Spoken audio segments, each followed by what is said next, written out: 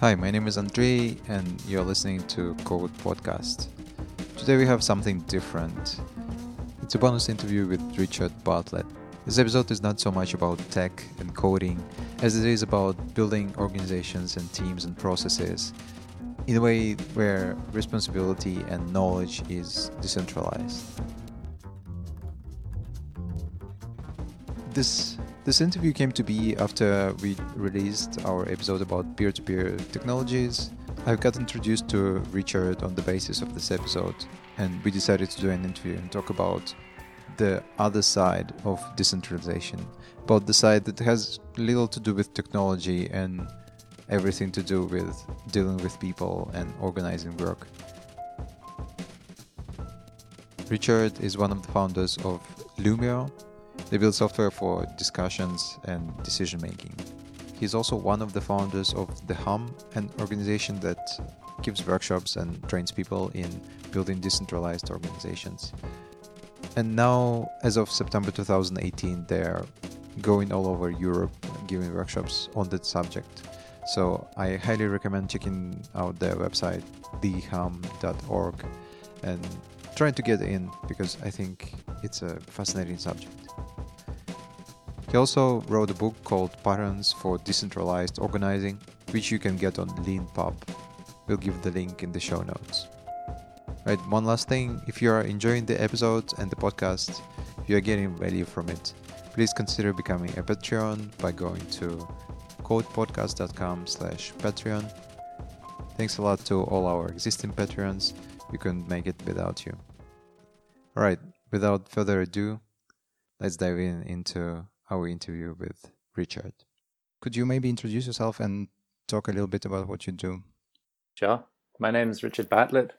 I'm currently in Croatia, having come all the way over from New Zealand. I guess I started as a founder of a software project called Loomio, which is an open source app for collective decision making. It's like a discussion forum, but there's some extra features that help you guide the conversation to a conclusion. So it's really for deliberation in groups of say 300 to 300 people.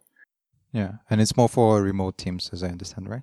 Sure, there's a lot of remote teams using it, but it's actually really quite a diverse array of users. So we have everyone from city governments and engaging with citizens to worker cooperatives who are governing their enterprise, to activists and traditional businesses, like really a wide range of different people that are trying to do some kind of decision making that's inclusive and collaborative. Not necessarily consensus per se, but a more deliberative way of making decisions together rather than a hierarchical mode. So I started with that in 2012, having come out of the Occupy experience, really simultaneously inspired and frustrated with consensus decision making.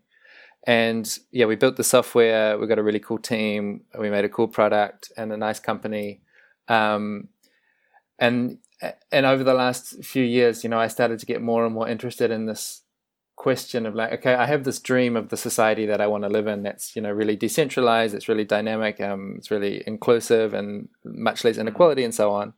And I got onto this question of I think software is part of the solution, part of the bridge to that future, but there's also obviously a lot of other stuff that's not software. So I've really been chewing on what's the other stuff that we need to do to decentralize our society.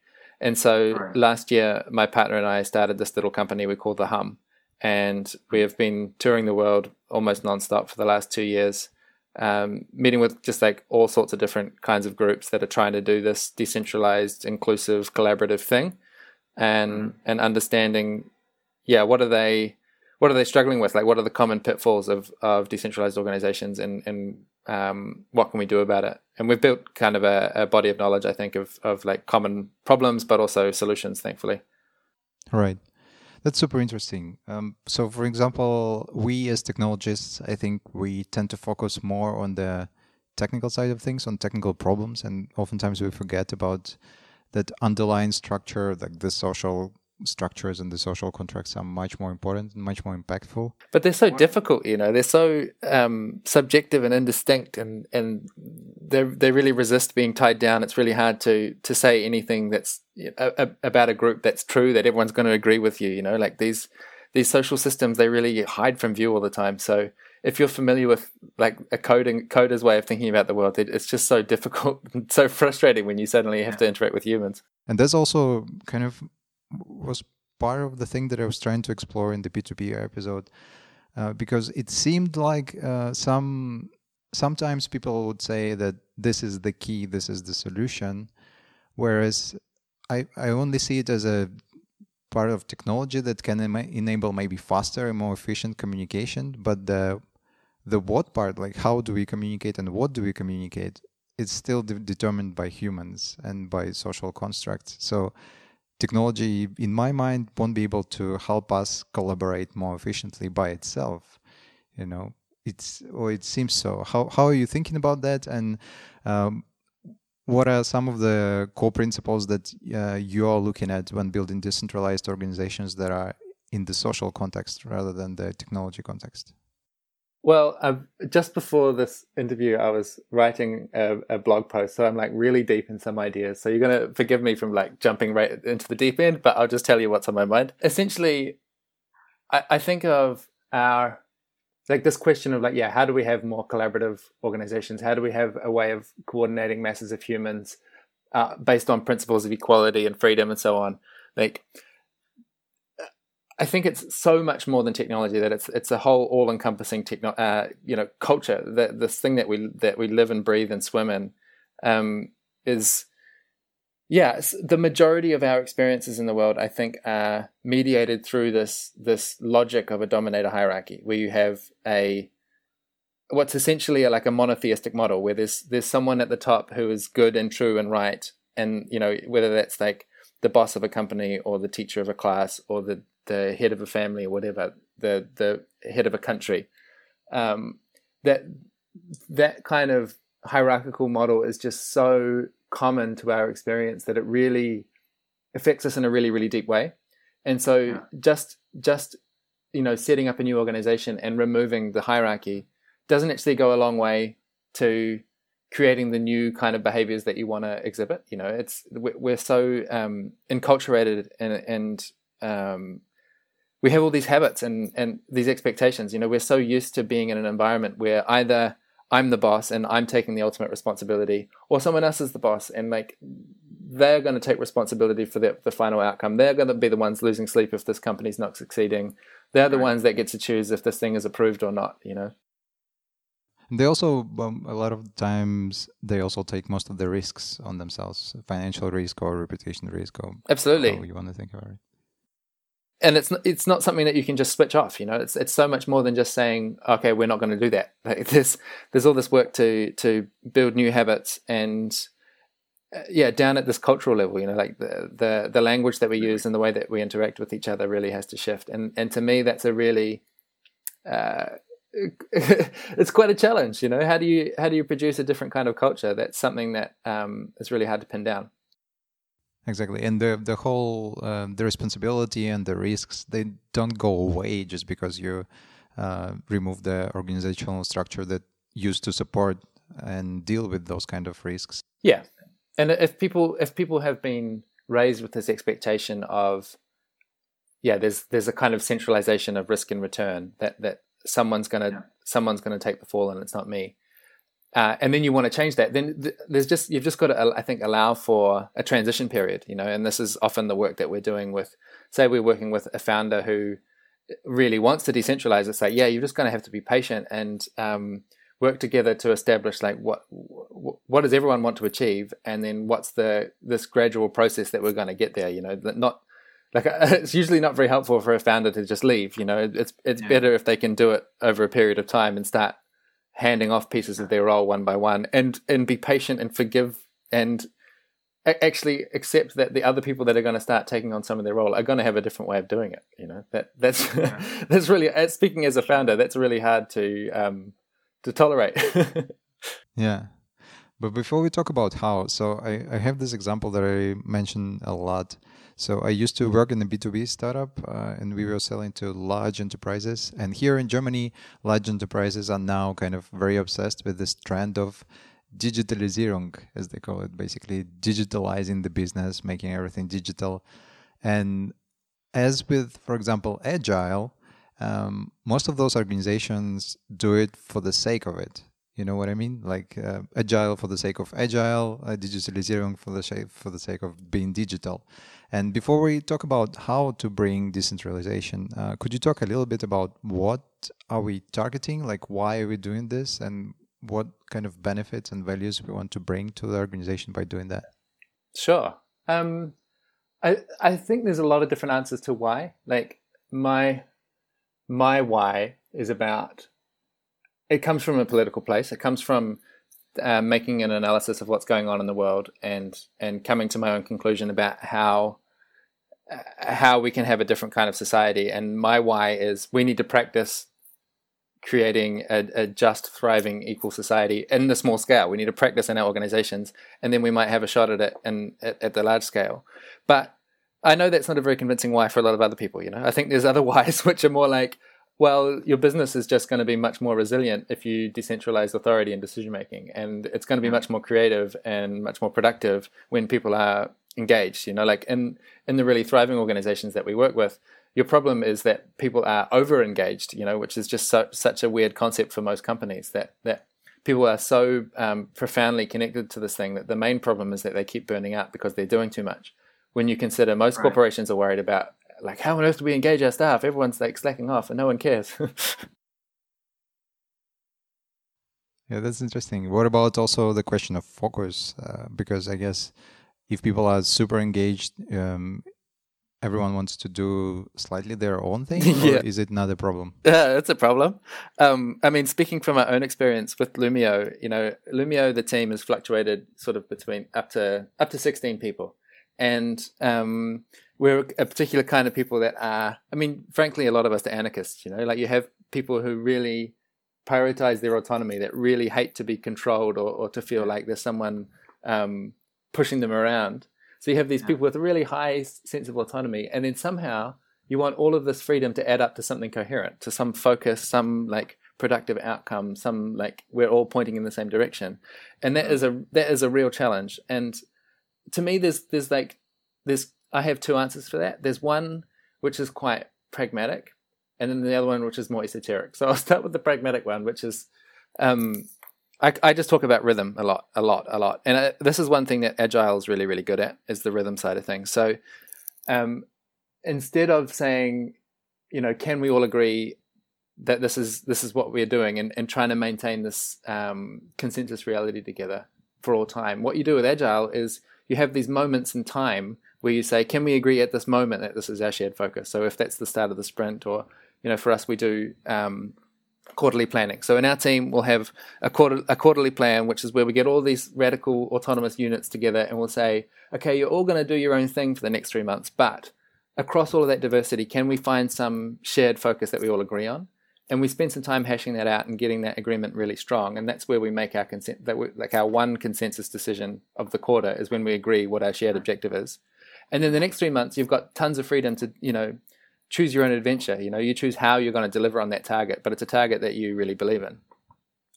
So there's that piece, that setting agreements at a periodic basis. But then the more esoteric one, is what we're talking about, I think, is intrinsic motivation. Like, what do people feel like working on? And if the question is, how do you align people's intrinsic motivations? I mean, you're immediately getting into, psychology and like how do groups work, and how do people's identities shift over time? And to me, that's, it's really hard to put into sound bites. It seems to involve a lot of people spending really quality time together and getting to know each other and getting to care about what the other person cares about, and over time aligning those intrinsic, internal, those core drivers about who you are and what you want to achieve in the world. They come into alignment over time. Right. All right, got it. we are slightly we are going towards the how again, especially with the focus question. And I wonder, all right, let's just say we do want to make our organizations more resilient. And I also tend to think about it as thinking about a decentralized network. So for all the technical folks, if you have more nodes and the load is distributed across several nodes, then you are more fault tolerant and you're more resistant to attacks and so on and so forth. So decentralizing responsibility and risks can also make your organizations more resilient, right? Am I getting this right? Totally. And I mean, it's way more fun as well, and it's not just about fun, but it's also about the psychological human needs that we all show up with. Like, we need to feel like that what we're working on matters. We need to feel like we are involved in the decisions that are shaping the direction of our lives. Like, we've got all these needs, and it's really hard for a hierarchical structure to meet those needs. Talking about the how, is there any kind of underlying research that you are using, or are you just going from experience? Does it actually exist? Any kind of academic work on the subject? There are researchers, so Loomio lives in the context of Enspiral, and Enspiral is this quite sprawling network of lots of different people doing lots of different things. But one of the things that we all have in common at Enspiral is this commitment to finding ways of working together that are more decentralized. And we've had a bunch of researchers come through and study us for their thesis, that there is definitely work being done in that regard. But I'm really not familiar. I'm not really reading from academic texts. I don't know how mature it is yet. It seems to be a lot of it seems to be like quite a large chasm between the kind of old-fashioned managerial understanding about how to do an organization and then what we're doing now seems, there's a massive gap between those two things. So I'm really personally, I'm totally coming from my own experience of co-founding a startup and decentralizing ownership and responsibility there, and then also being in this network with Enspiral, where you have like sort of 15 or 20 of these startups that are going through similar challenges and sharing their lessons and supporting each other through those challenges. And then the last 2 years of being on the road and meeting with a ever increasing diversity of groups that are trying similar things. So I've got this like deeply subjective and personal understanding and my own set of language that I use for describing, what kind of patterns I see. But I'm certainly not claiming it's science. I think it's really helpful. But actually the production of knowledge, the local production of knowledge seems to be a really important pattern itself. That it's not about reading from the textbook. Like we tried to adopt Agile 3 times in our organization, and it took the third time to get there because the first 2 times we were just reading from textbooks and trying to do what the rules said.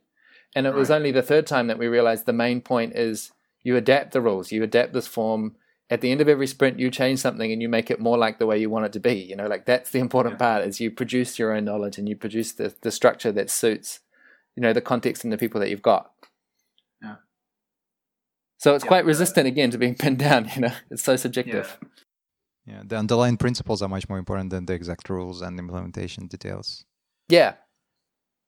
Right, makes sense. But at the same time, I've been thinking about it, and you're right. There is lots of management literature. There is lots of literature about running organizations and so on and so forth. And they are all coming from this place of, we have some kind of hierarchy. We have some kind of structure that is predetermined. And it's a period that we don't really have that many experiments and literature in the other realm of things, of trying out different structures and different ideas. And I guess that's what you are writing about right now, no? With the book. Yeah, and it's not just me. Like, it is coming. There is a body of work out there, and some of it's published and some of it's in development. So like, I mean, probably the most useful book in this stuff that I've come across is a really little text called The Empowerment Manual by an American ecofeminist activist called Starhawk. And it's in the context of activism. We have all these people that are trying to organize on consensus or in this decentralized way. And it's just a really practical guide on, like, this is what goes wrong. This is what you can do about it. This is how you facilitate a decision that doesn't take forever. That one was really helpful for me. And it's just about, you've got to do the work yourself to translate from that radical activism context into something that looks more like a traditional business. But then other books that have been helpful. There's this one book that came out a couple of years ago called Reinventing Organizations by Frederic Laloux, and that's been really helpful. Maybe not even because of the content of the book, but because of the people that are attracted to it. It's been a really useful attractor. So that book coined the term teal. For the teal, it's like it's a color that represents. It's by this guy Frederic Laloux, and he's got a theory about how there's a stage of development that organizations could go through, and teal is the kind of like the most advanced stage, if you like. And just that word, that's a hashtag that you can look up. You'll find, like, if you go looking for, teal startups meetup in Berlin or something, you'll find them. Like, there are, that's been really useful to have a crystallizing node that people are gathering around. But the actual book itself doesn't really have much helpful advice in it. It's like it's researched and done a bunch of case studies, but it has probably the main useful stuff that comes out of it that you can apply right away. From what I remember anyway, the takeaways that I got was, one is about all of these successful companies that have done this at scale. They're really focused on small groups. So like breaking down their large scale company into small business units of maximum 12 people and giving them like really, really high autonomy at that scale of 12 people or less. And then the other really useful thing was he names this decision-making protocol, which is called the advice process, which is really, in a sense, it's like common sense, but having a name for it has been really helpful. And I'll just run it out really, really in brief terms, the way I understand the advice process. Basically, anyone can take any decision so long as they first seek advice from anyone with expertise or anyone that's going to be affected.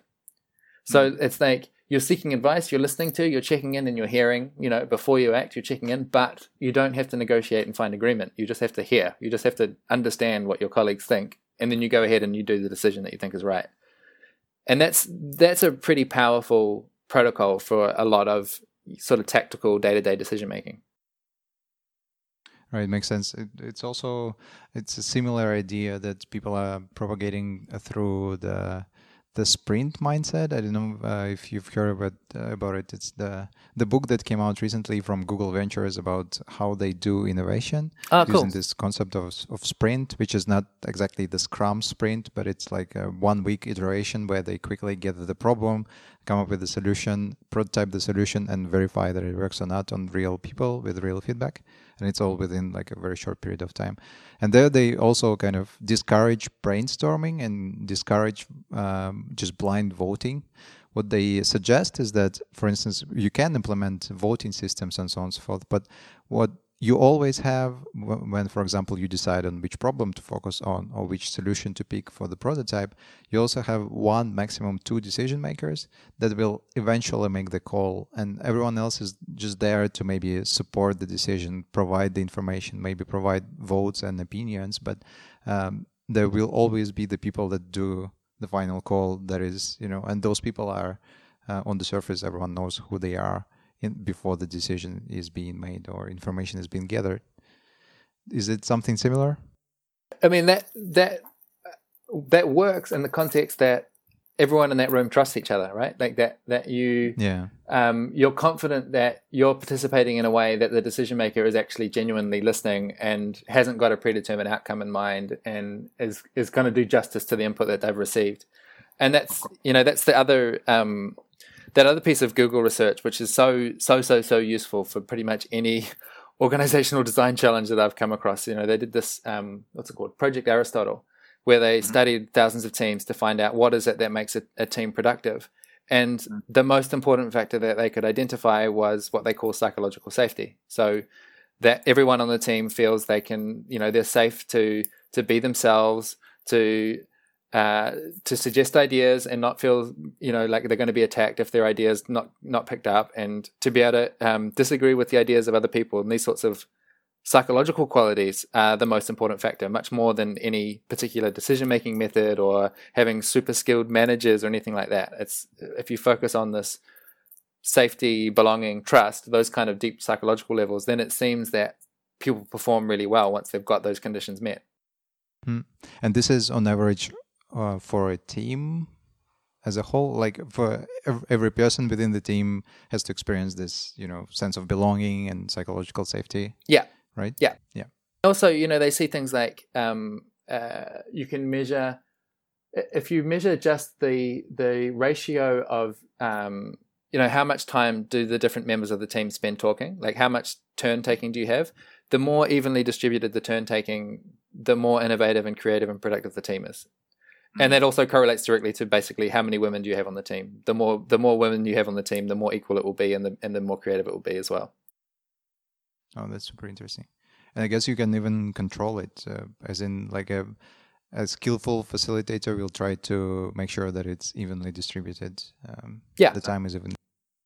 It's simple things, like you're in a meeting and you're having a free-form, open-ended discussion, and then you interrupt and say, "Hey, how about we just go around the room and hear from everyone?" And when you do that, you get these breakthroughs happen really commonly because there's someone who's been sitting there quietly, like not really ready to say anything, but now, well, since you asked my opinion, actually I've been thinking about this half-formed thought, and that turns out to be the nugget that you needed that then, gives you the breakthrough.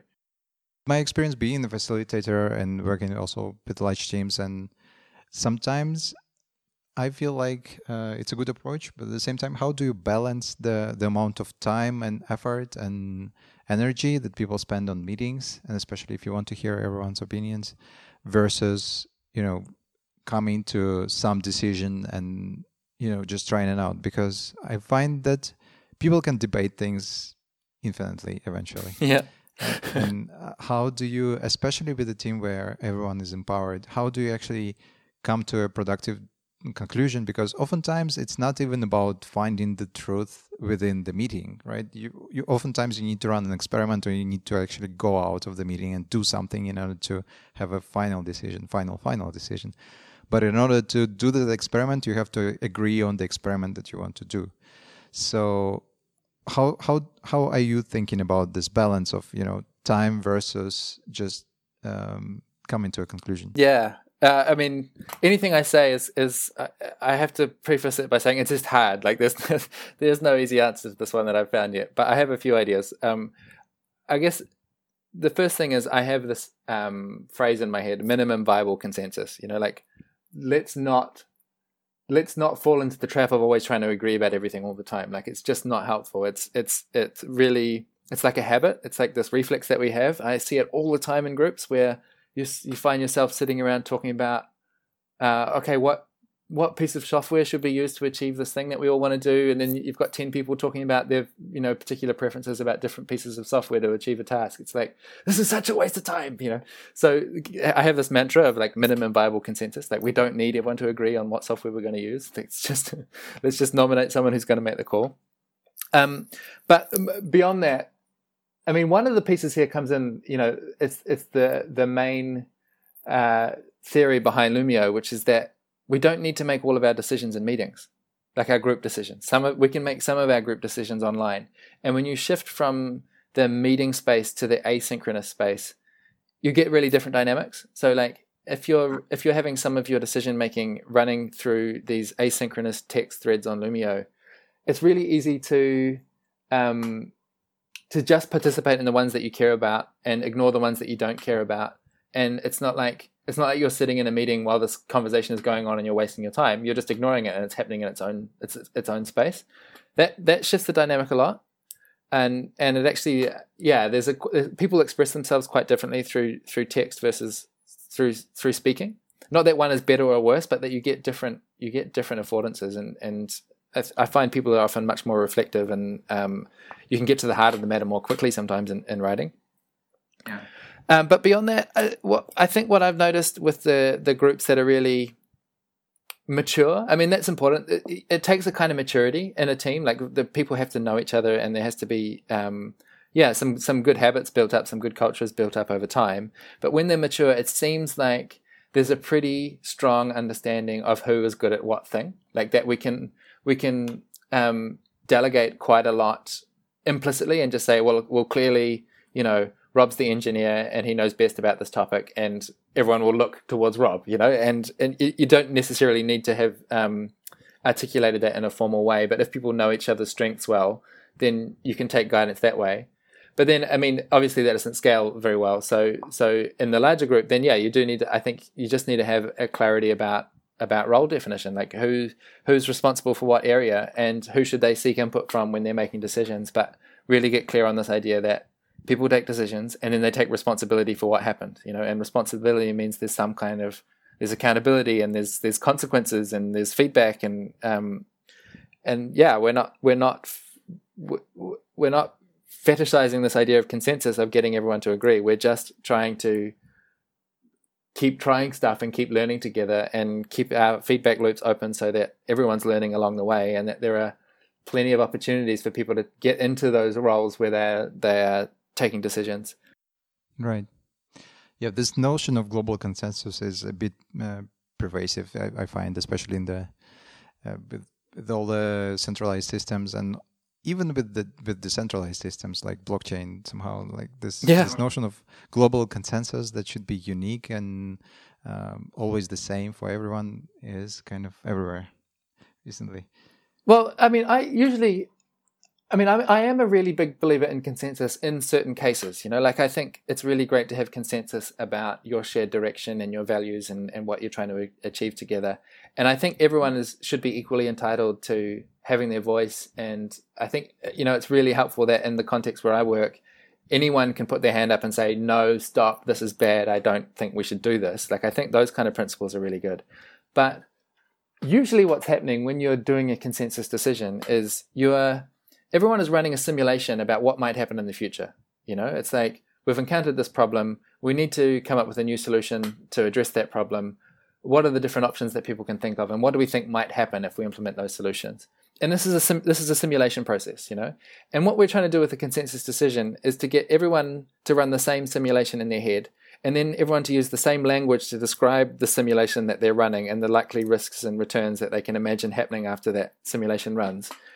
And that's such an exhaustively expensive process to run, and it's just a simulation. It doesn't actually teach you anything real. It's all in the imagination space, and you haven't actually seen what's going to happen yet. So I'm really trying to optimize for action.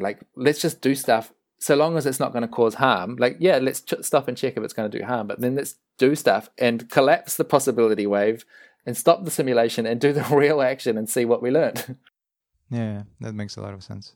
Also, a lot of times we don't consider the costs. Sometimes it's super cheap to just run an experiment and get the results. And then you don't need any consensus, basically. You just can go and do that.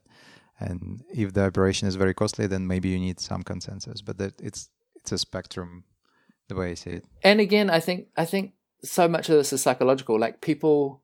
You'll find people will really negotiate and really get stuck and really want to have their say, and when they're not feeling heard, when they don't feel valued, when they don't feel their contribution is acknowledged, when they don't think that people can see what value they bring, when there's some underlying tension or implicit conflict that's hanging around, that's when you get these long-winded negotiations. But when people are in a really healthy relationship with each other, when they're in a state of trust, it's really easy to agree to disagree when you know that the other person across the room really respects you and trusts you, and they've just got a different idea. But if you don't have that relationship as the basis, then when they disagree with you, it becomes this whole political crisis, Yeah, exactly. When you have the same goal, it kind of doesn't really matter if you're not losing anything by disagreeing, basically. All right. Can you talk about Loomio and maybe where you are at now and what was your path there? What were maybe some of the struggles in the beginning that people can kind of think to avoid or plan for? Sure. Okay. So we've taken a really, really long journey to get to where we are. We started out with quite a mixture of different people, but just speaking for myself, I was coming from from an anarchist perspective, from an anti-capitalist, standing outside the system kind of place. And then over time with my colleagues, we decided to build this thing, which was a social enterprise, a business that's trying to do some social good.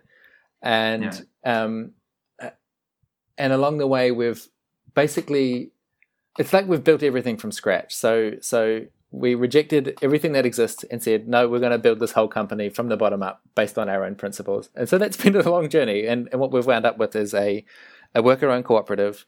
So, you know, the people who are working on the thing are the people who own the thing. And it's open source, so that there's this kind of fundamental,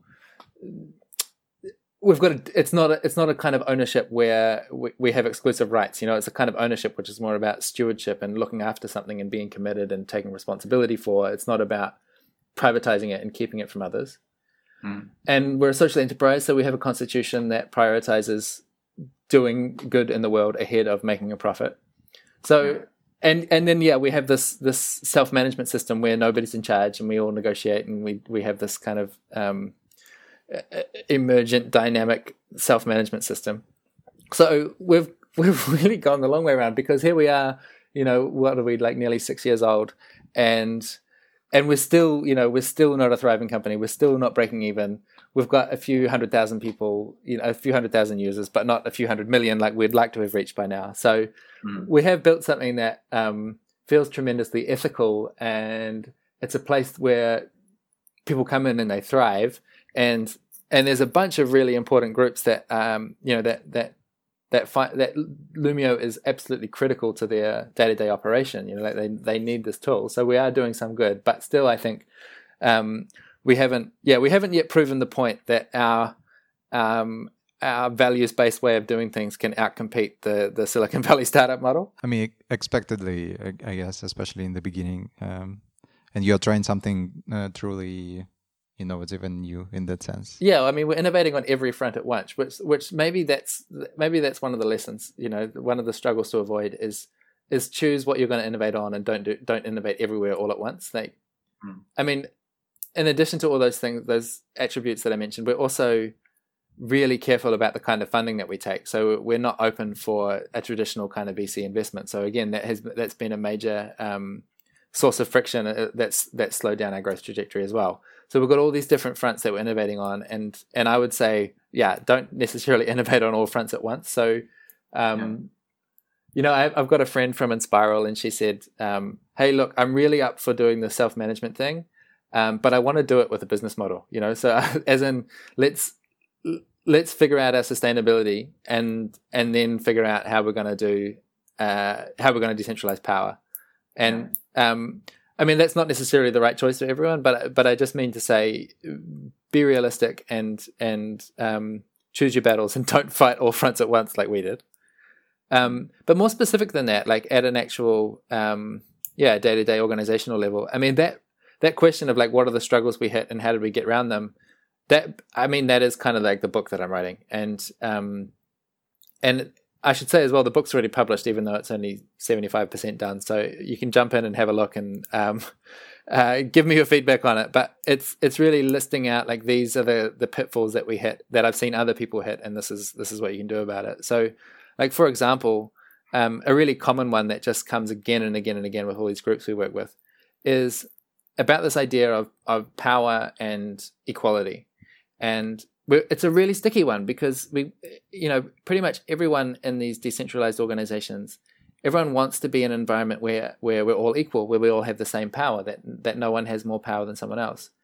But I think that language kind of obscures the reality. And so over time, the way that we got around that sort of dilemma of like, look, clearly, like we say that everyone's equal, but clearly some people have more influence than others, right? Like you can just see that, like say the founder or someone who's been around for a long time or is more committed than others, you see they have more influence.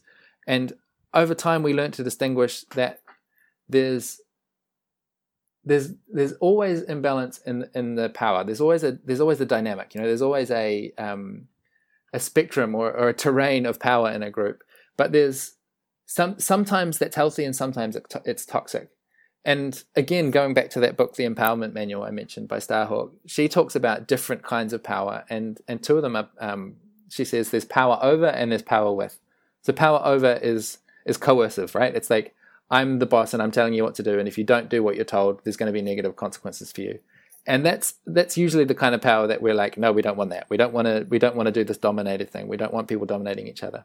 But then she describes power with as a kind of reputation, a healthy kind of influence, expertise, a kind of social capital. And that's like, you gain more influence because you've got a good reputation. Like, people have seen that you keep showing up and delivering a lot. So yeah, your voice gets heard more in a group.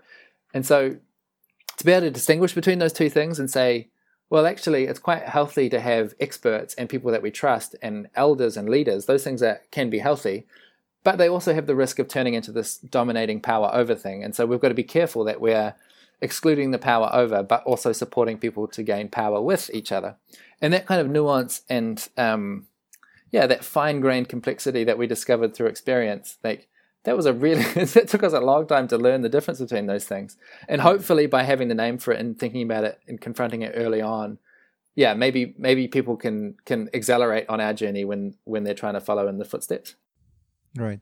But also it's very hard to do early on, as you said, because at the moment you maybe do not realize how much people are committed, because on paper or verbally, people might be very committed, but at the same time, when you start actually doing something, you understand that some people show up more frequently, some people put a little bit more effort and a little bit more of their time into a project, and then there comes this imbalance where, maybe everyone is free to express their opinion, but then if there is a disagreement, how do you choose which direction to go? Do you choose the direction on all equal grounds, or do you choose the direction based on the decision coming from the people that committed more time or more effort and so on and so forth? Sure. So how are you thinking about it in the, let's just say we are at point zero and we are just starting up and we just have a group of, I don't know, maybe friends or ex-colleagues or whatever, and you're not really sure how will the dynamic be. So what are some of the principles that you would recommend to put in the basis of this organization in order for then later to be able to, sustain it? Yeah. I mean, you kind of touched on it already. One of the common ones that, again, one of the patterns that I see and that I recommend is to distinguish, like in your language, distinguish between who is participating and who is committed. And to name that those are two different states that you can be in. And it's not like there's no shame in not being committed, but that we can be honest and transparent about that. There's some people who are going to sleep thinking about this thing, and there are other people that are just like participating because they're interested, but it's not their number one priority, or they haven't fully committed to it. So what you see in Enspiral and what we did in Loomio as well, and now I see it more and more in organizations, is to have language where they can describe the difference between this participating state and this committed state. And in Spiral, they talk about contributors. So those are people who have turned up and they've started participating. And then there's members, and those are people who are committed and they're taking responsibility. And generally, at Enspiral, we do as much as we can with contributors. We're always inviting contributors to participate in decisions and allocate the collective budget and so on. But we know that the members are the ones that we can count on in a crisis. That when the going gets tough, we hope the contributors will chip in, but we know the members will. And to be able to have that kind of clarity about knowing who's in and to what degree are they in, that really simplifies matters a lot, instead of pretending that you're all the same when everyone knows at some level that you're not. And I think that's just one example of many, which is the general theme about making your agreements explicit, taking the time, sit around, talk it out. And it does take time at the start, because what's happening is people are getting to know each other and finding shared understanding and common ground. But to agree, like, this is our purpose. This is what we're here to do. And for us, I mean, I'm quite plain. In our organization, our purpose is our boss. We don't need a boss because we all agreed on the purpose, and we're really clear. Like, when it comes to a difficult decision, we just look back at our purpose and we say, well, which proposal is going to bring us closer to that thing that we agreed that we're all here for in the first place. And having that shared purpose that everyone loves to pieces, I think that really helps matters a lot. And then another example of things that you have to agree about explicitly, like we talk about explicit norms and boundaries, like, how do we want to be here? What kind of behavior do we want to see more of? What kind of behavior do we not want to have around here? What kind of contribution do we expect from people? And what about accountability? Like, what happens when people don't do the things they said they were going to do? And what do we do with disagreements? What happens when there's a conflict? Like, talking all of that stuff out reasonably early. You don't need to do everything all at once, but to anticipate what are some of the likely challenges you're going to face and talk them out before the crisis arises and get some best guess agreement on paper and say, like, this is what we're here for, this is what we're trying to do. I think it really shortcuts a lot of the challenges if you can talk about them ahead of time. All right. And you would advise to document some of the most important decisions, I guess. Yeah, and to document them, but not obsessively, like not to have a rule about everything, but to have a handful of things. Like I was just working with a group and they sent through their new agreement today. It's 1 page. It's got 10 bullet points on it, and it says, like, this is what we're here to do. This is how we're going to do it. These are the basic, boundaries, and that's all it takes. It doesn't have to be like a really comprehensive constitution or something like that. But taking the time to get that written down while you're in your honeymoon period before you hit the conflicts, it makes a big difference. Right, makes sense. Another thing that I'm interested in is metrics and measuring, like how, because we have a common goal as an organization, there is some way of saying, are we getting closer to the goal or not? Do you think about that at all? And if so, how do you measure it? Maybe not necessarily numbers, maybe it's qualitative feedback or something else. How are you thinking about measuring your movement towards the goal of the organization? Yeah, that's interesting. I personally haven't gone really deep into measurement and metrics. I think I've got this kind of allergic reaction because, there's a lot of metrics done wrong. But I see the value of it. I think personally what I've done is focused on like a dashboard, which is like, whether that is numbers or it's words, but this idea that you have you can look at a glance and see the state of like, where are we at and where are we trying to go and how are we performing against that goal. I think that's really, really useful. I really do believe that what you measure is what you value. And I remember one of our quarterly objectives was we want to measurably improve the vibe of the team, whatever that means. So it meant that we had this, suddenly we had this organizational imperative to look after the vibe. And that meant that there was someone who had to devise, like, how can we measure what's the vibe in the team and how can we improve it, and then show some improvement over the next 3 months, which is a really fun project, That's really interesting. Yeah.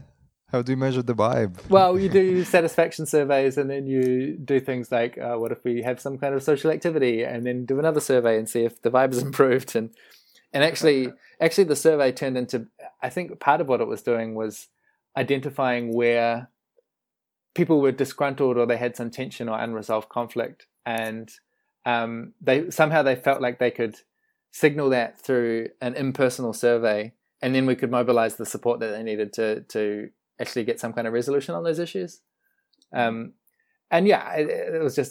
was kind of a funny exercise, but I think quite helpful as well. But just to pay attention, like, vibe's important. Like how people are feeling is important, and just as our sales targets or the number of users we've got this month, that's important too. One of the goals of management is usually also to exactly look after psychological safety and all the things that you mentioned, sense of belonging and so on and so forth, for the employees in a decentralized organization. How does it work in terms of one-on-one meetings and all the not related to work stuff? Yeah, I'm so glad you asked that, because it's like one of the really big points that I was hoping to get to, which is probably one of the most common reasons that we see these groups fail is about this. We talk about care labor, like emotional labor, the looking after people stuff. Yeah. Partly because of our experience with traditional organizations, and partly because of the patriarchal culture that most of us live in. We're used to that emotional labor being highly, highly centralized. So in a traditional company, that emotional labor, it lives with the founder who knows everyone and looks after everyone. And then over time, they hire managers, and then the managers look after everyone. And then wider society, that emotional labor is usually looked after by one or two women in the team. Will just have to be looking after everyone, and that usually that work doesn't get acknowledged. Like there's not a name. It's not on the project management board. It doesn't have a tick at the sprint that says look after people. So we've got, this is an example of the kind of habits that we have. Like most of us are habituated to a context where there's the care labor is centralized, that there's one or two people looking after it, that when there's a conflict, that there's really one person that's going to go and sort that conflict out. And one of the things that really shifts the dynamic a lot is if you can start, first naming that care labor and making it visible, and then secondly, to decentralize it actively. So what we have in Loomio, and now lots of the different teams and companies across Enspiral, we have a system we call stewardship, which is, it's kind of a made up name. Let's just call it peer support. As in, people are supporting each other. They have an explicit role which says, I'm looking after you. And so, say in our team of 10 people, I'm looking after my colleague Nati, Nati's looking after my colleague Rob. It goes around in a circle so that you're giving care to someone, and then they're giving care to someone else, and it goes all the way around the circle until it gets to you. And what does that care look like? Well, that's super, super, super subjective and up to each pair to figure out for themselves. But basically, we have it at a minimum expectation. It's like, as the steward of someone, you would go and check in with them once a month, and you would say, how are you doing this month? Is there anything I can do to support you? And then you figure out the answers together. So some people are really looking for professional development and accountability, and they want someone to check in with them about their learning goals that month. And other people want something a bit more emotional and squishy. They're like, I want to have a beer with you once a month and have a rant about all the things that went wrong, and then I will be free of it, Yeah.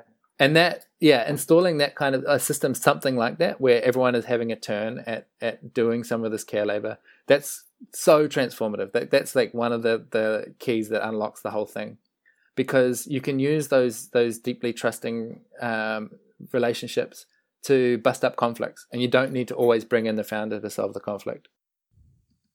Right, that makes a lot of sense. I was about to wrap up. Is there something else that you would like to mention or talk about before we wrap up?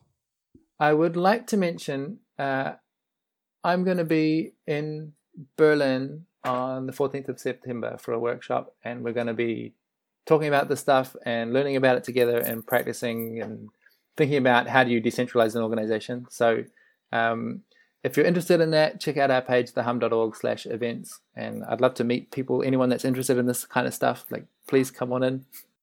Right. And you also have other workshops in other cities. In case people are interested, they can check out thehum.org.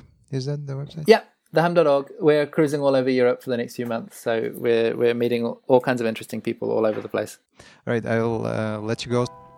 Thank you so much for the conversation. Yeah, thanks so much. I'm really, really grateful to be interviewed.